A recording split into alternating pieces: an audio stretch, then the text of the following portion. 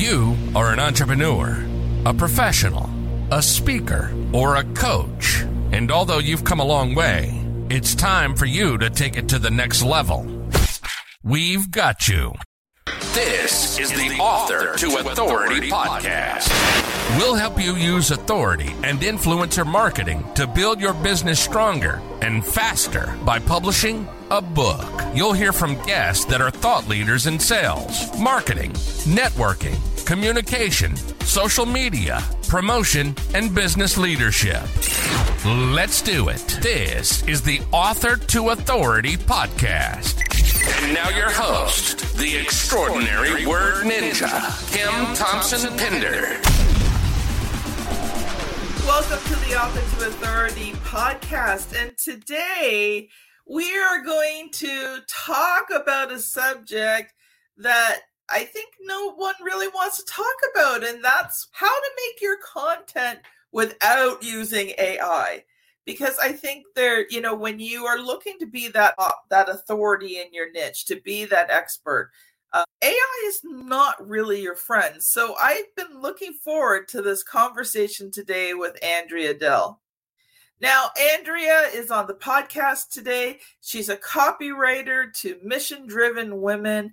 She's a master practitioner of NLP. She loves supporting women entrepreneurs in sharing their message and growing their audience. Welcome to the show, Andrea. Thank you so much, Kim. It's an honor to be here. Thank you.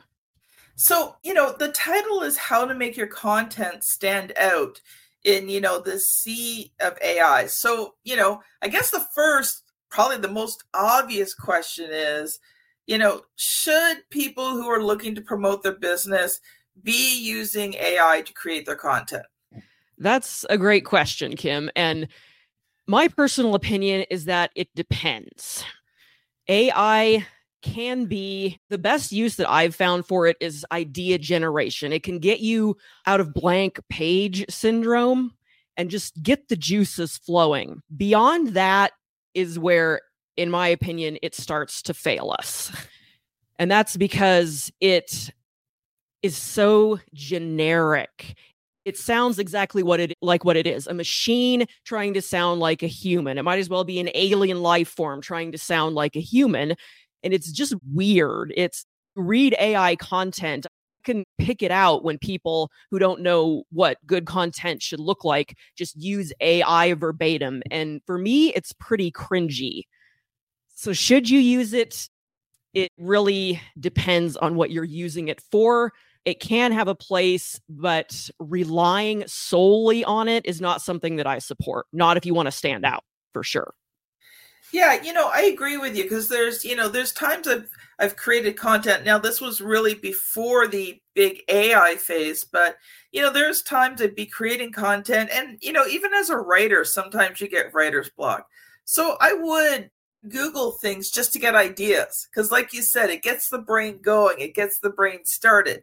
I'd Google a blog post on something and it's just like, oh, okay, yeah, but then I wrote it in my own voice. I added my own ideas. And you're right.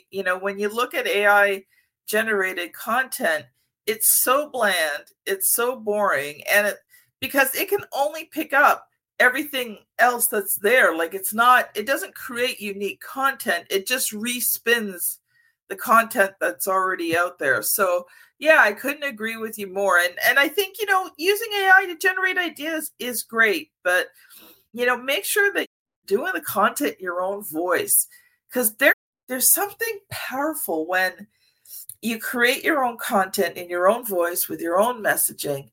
It resonates, not with everyone, but it resonates with a certain group of people. And I think that's where you end up building your authority. Exactly. And that's one of the things that AI sucks at is sounding human and sounding like a specific human. I mean, it can try, but it sounds like a parrot. A parrot can repeat what you say, but that doesn't make it you. AI is just repeating what's already out there, like you said. And that's not going to help you stand out if you sound like everybody else in that internet voice that it uses. So let's dig a little bit deeper here. So, you've brought with us 3 simple ways to make your content stand out. So let's talk about the first one. All right. So the first one is to tell your stories. This is something that AI doesn't have the information for. Even if your book is out there and it pulls some information from your book, you have blog posts, videos, things like that, it still is not you. It doesn't have every life experience you've ever had. It does not have your day-to-day experiences. Telling your own stories and then relating them to why your readers should care. When you do that, pretty much anything can be unique, interesting content that is also relevant to the people you're trying to reach. The key is just to tie it together. I call it building a bridge. You can tie anything to anything, and it opens up this sea of content possibilities. It makes you relatable to tell your own stories. It makes you human, which we've already established AI sucks at. It gives people a way to connect with you. And well, it does. I'm so blunt, but it does. It's terrible at sounding human. And that's why it's so funny. It either, like you said, it's either so bland and boring, or it just exaggerates, sort of like the cartoon Family Guy. It's the cartoon to offend everybody, but they have these 2 foreign guys on there who speak English technically correctly, but they use words and phrases that a native English speaker would never use. They phrase things in a way that a native English speaker would never use. And AI does that. It's terrible.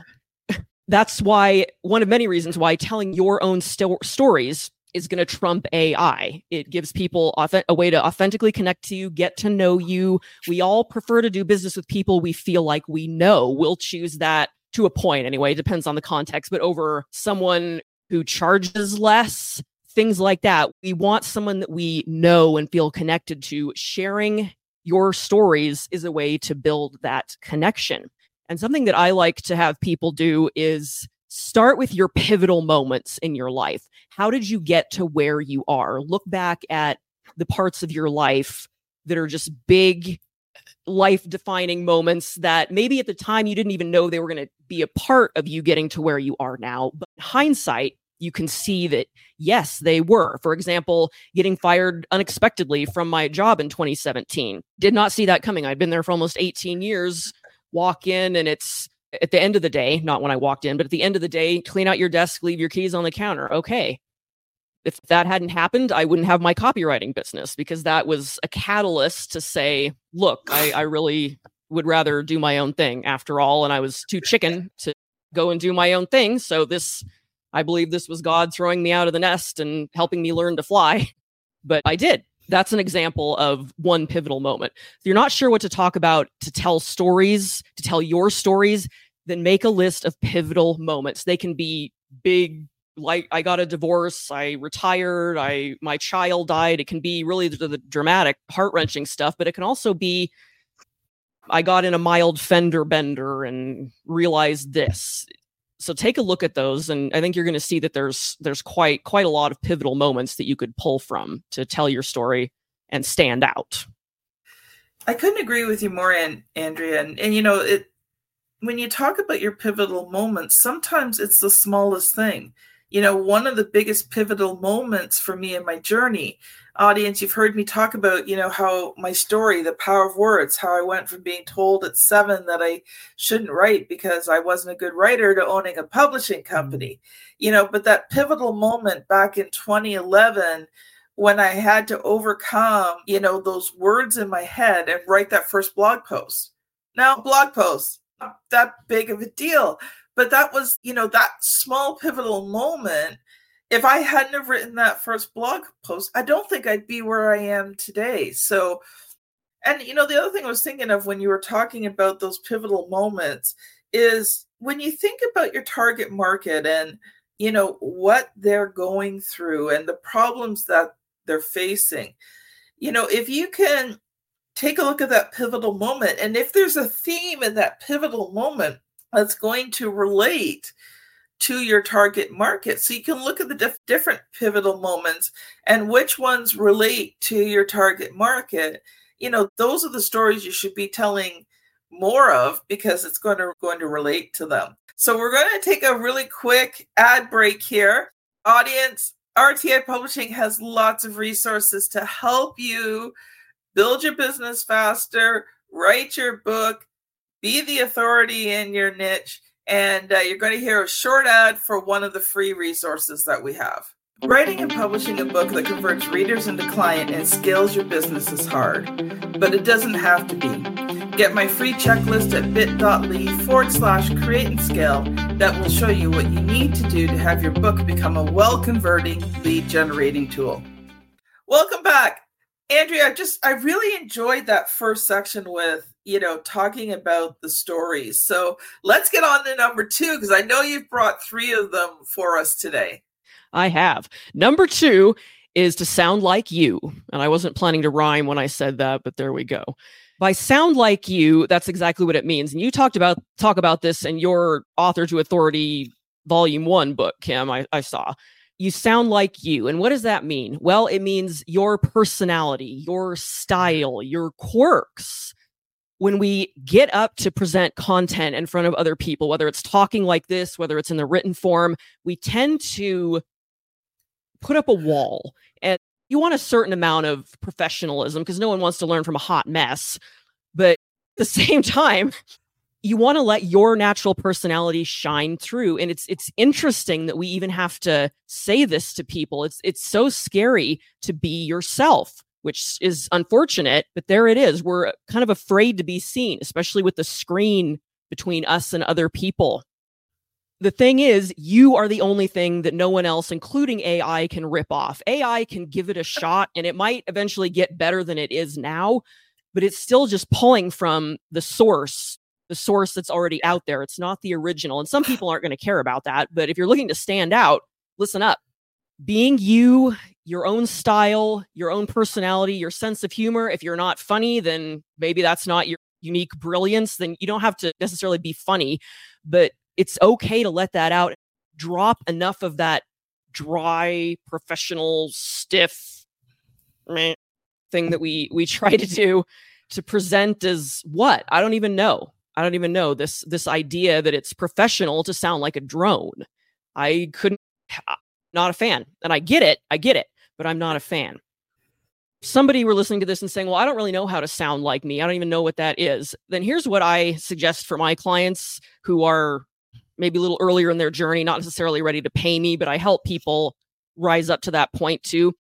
Record yourself talking in a casual conversation where you're not putting up a bunch of walls and defenses and trying to impress anybody. Record it and then get it transcribed. And you can use AI for that. AI is great at getting you a transcription that's good enough for this. I like otter.ai. Use whatever works for you. You can also get it transcribed by a human and then read it. And if you can stand to listen to it, listening to your own voice, some people find uncomfortable, myself included. What I find most helpful, though, for myself is to see what I'm saying.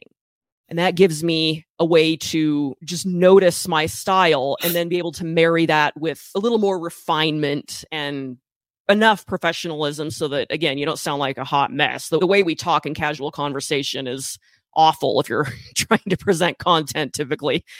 But it's a starting place, and you can marry those two things.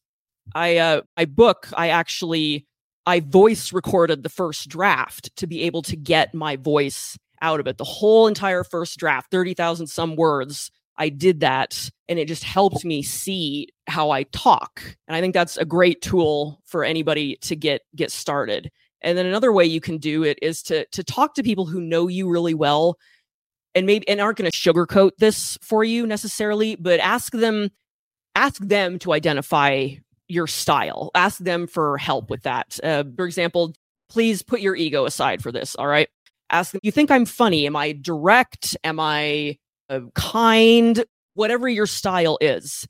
Sometimes it can be hard to figure out from inside our own heads, but you can ask people around you who you know are going to give it to you straight. They're not going to be jerks, but they're not going to sugarcoat it either. That's a great way to figure it out. My style, for example, is direct.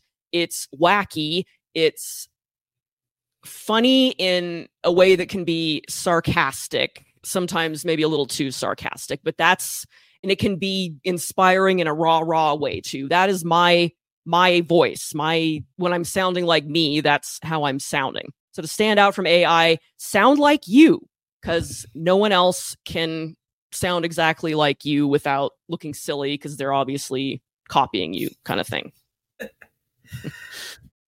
The funny thing about that is there was a time I could not tell a joke to save my life.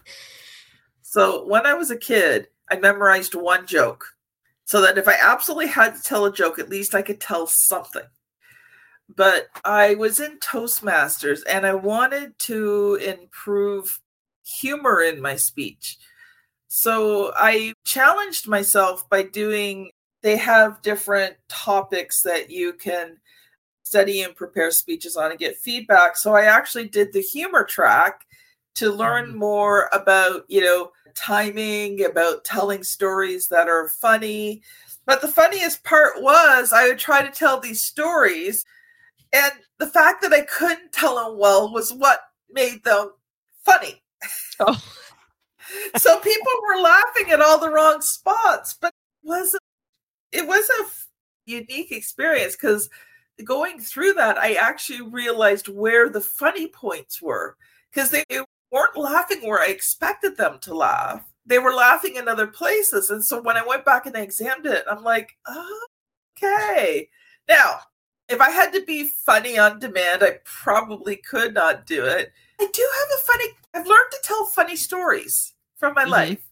So one of the speeches I did was Captain Patience and his sidekick Gullible Girl, aka me and my dad, because my dad had to have patience raising me. But I think, one of the things you talked about was the authenticity and not going into your professional voice, because, we all have that professional voice that we can use, and it's just there. And, I just want to be me.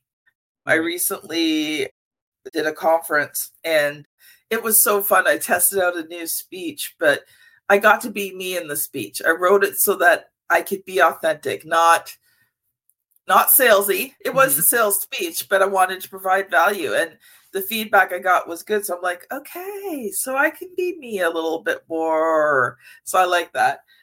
Andrea, we've got point 3. I want you to share a little bit about your story, and we want to talk about your book. So let's hit on to point 3. Okay.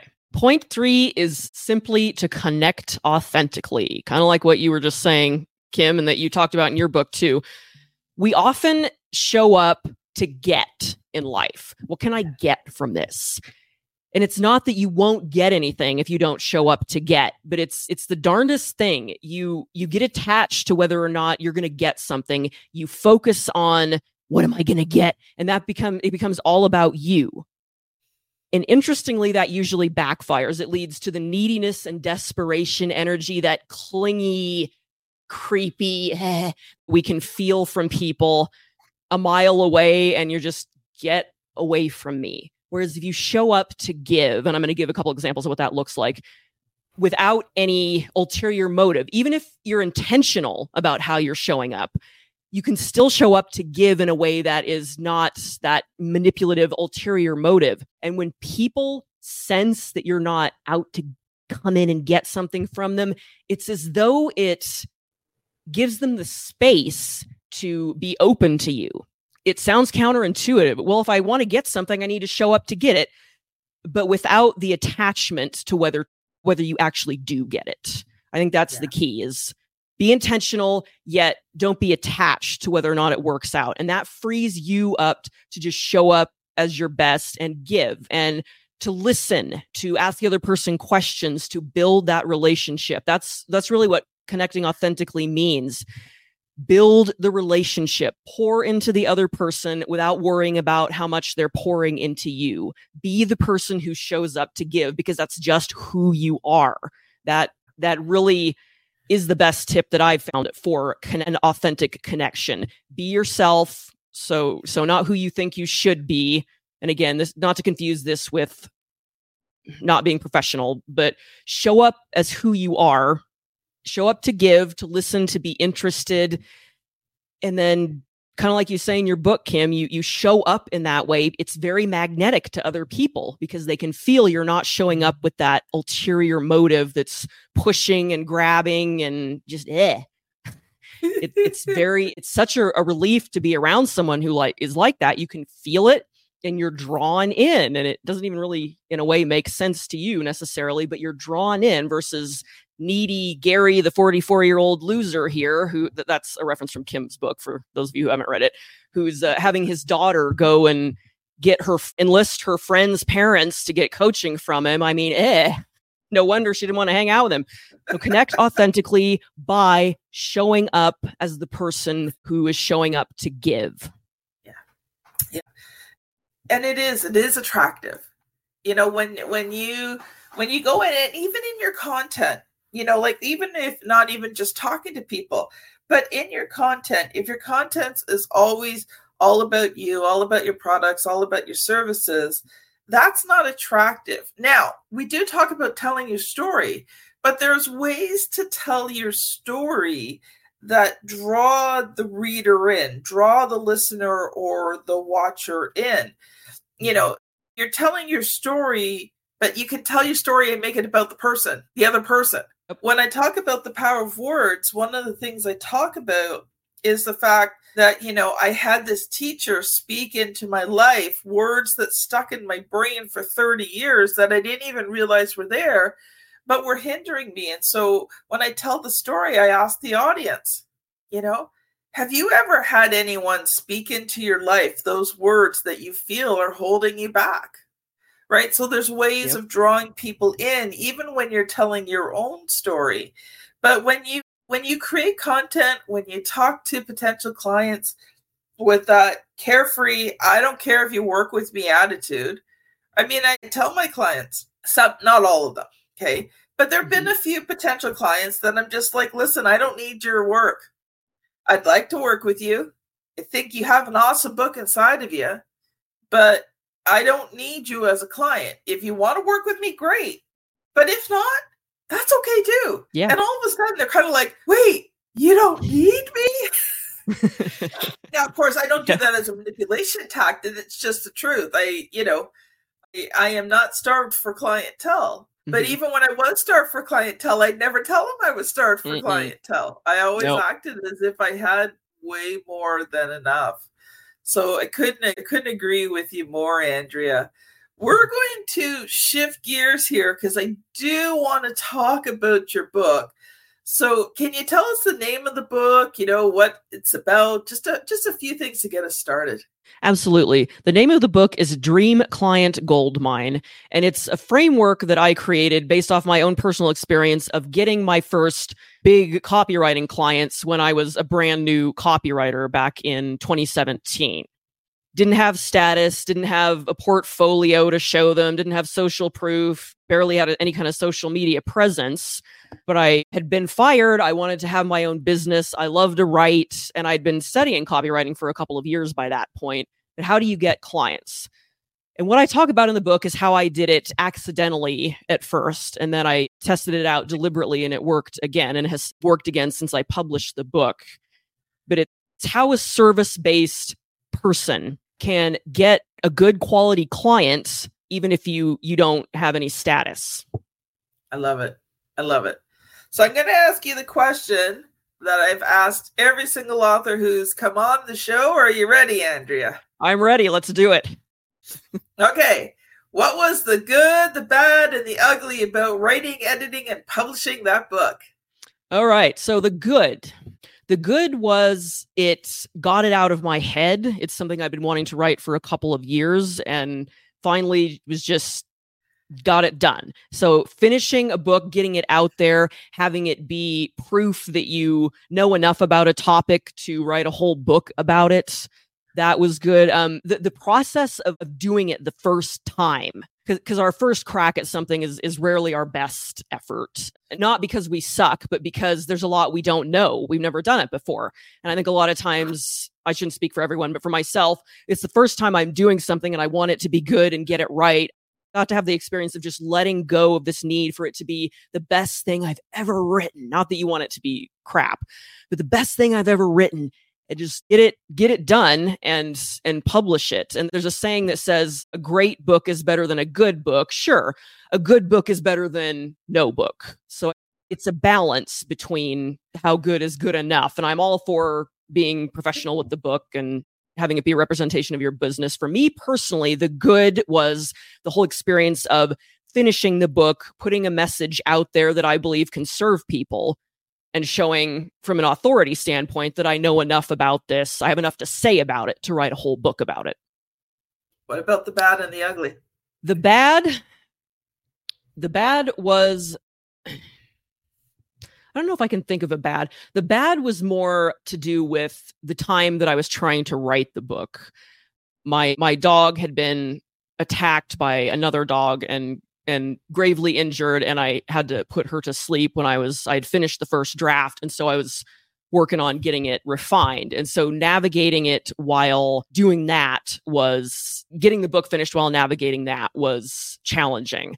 What I did was take it just a little at a time, reread these 10 pages, reread this chapter, just chip away, chip away, chip away, chip away. And eventually I did get it finished, get it published. So if there's any bad in it, that was a lot of it.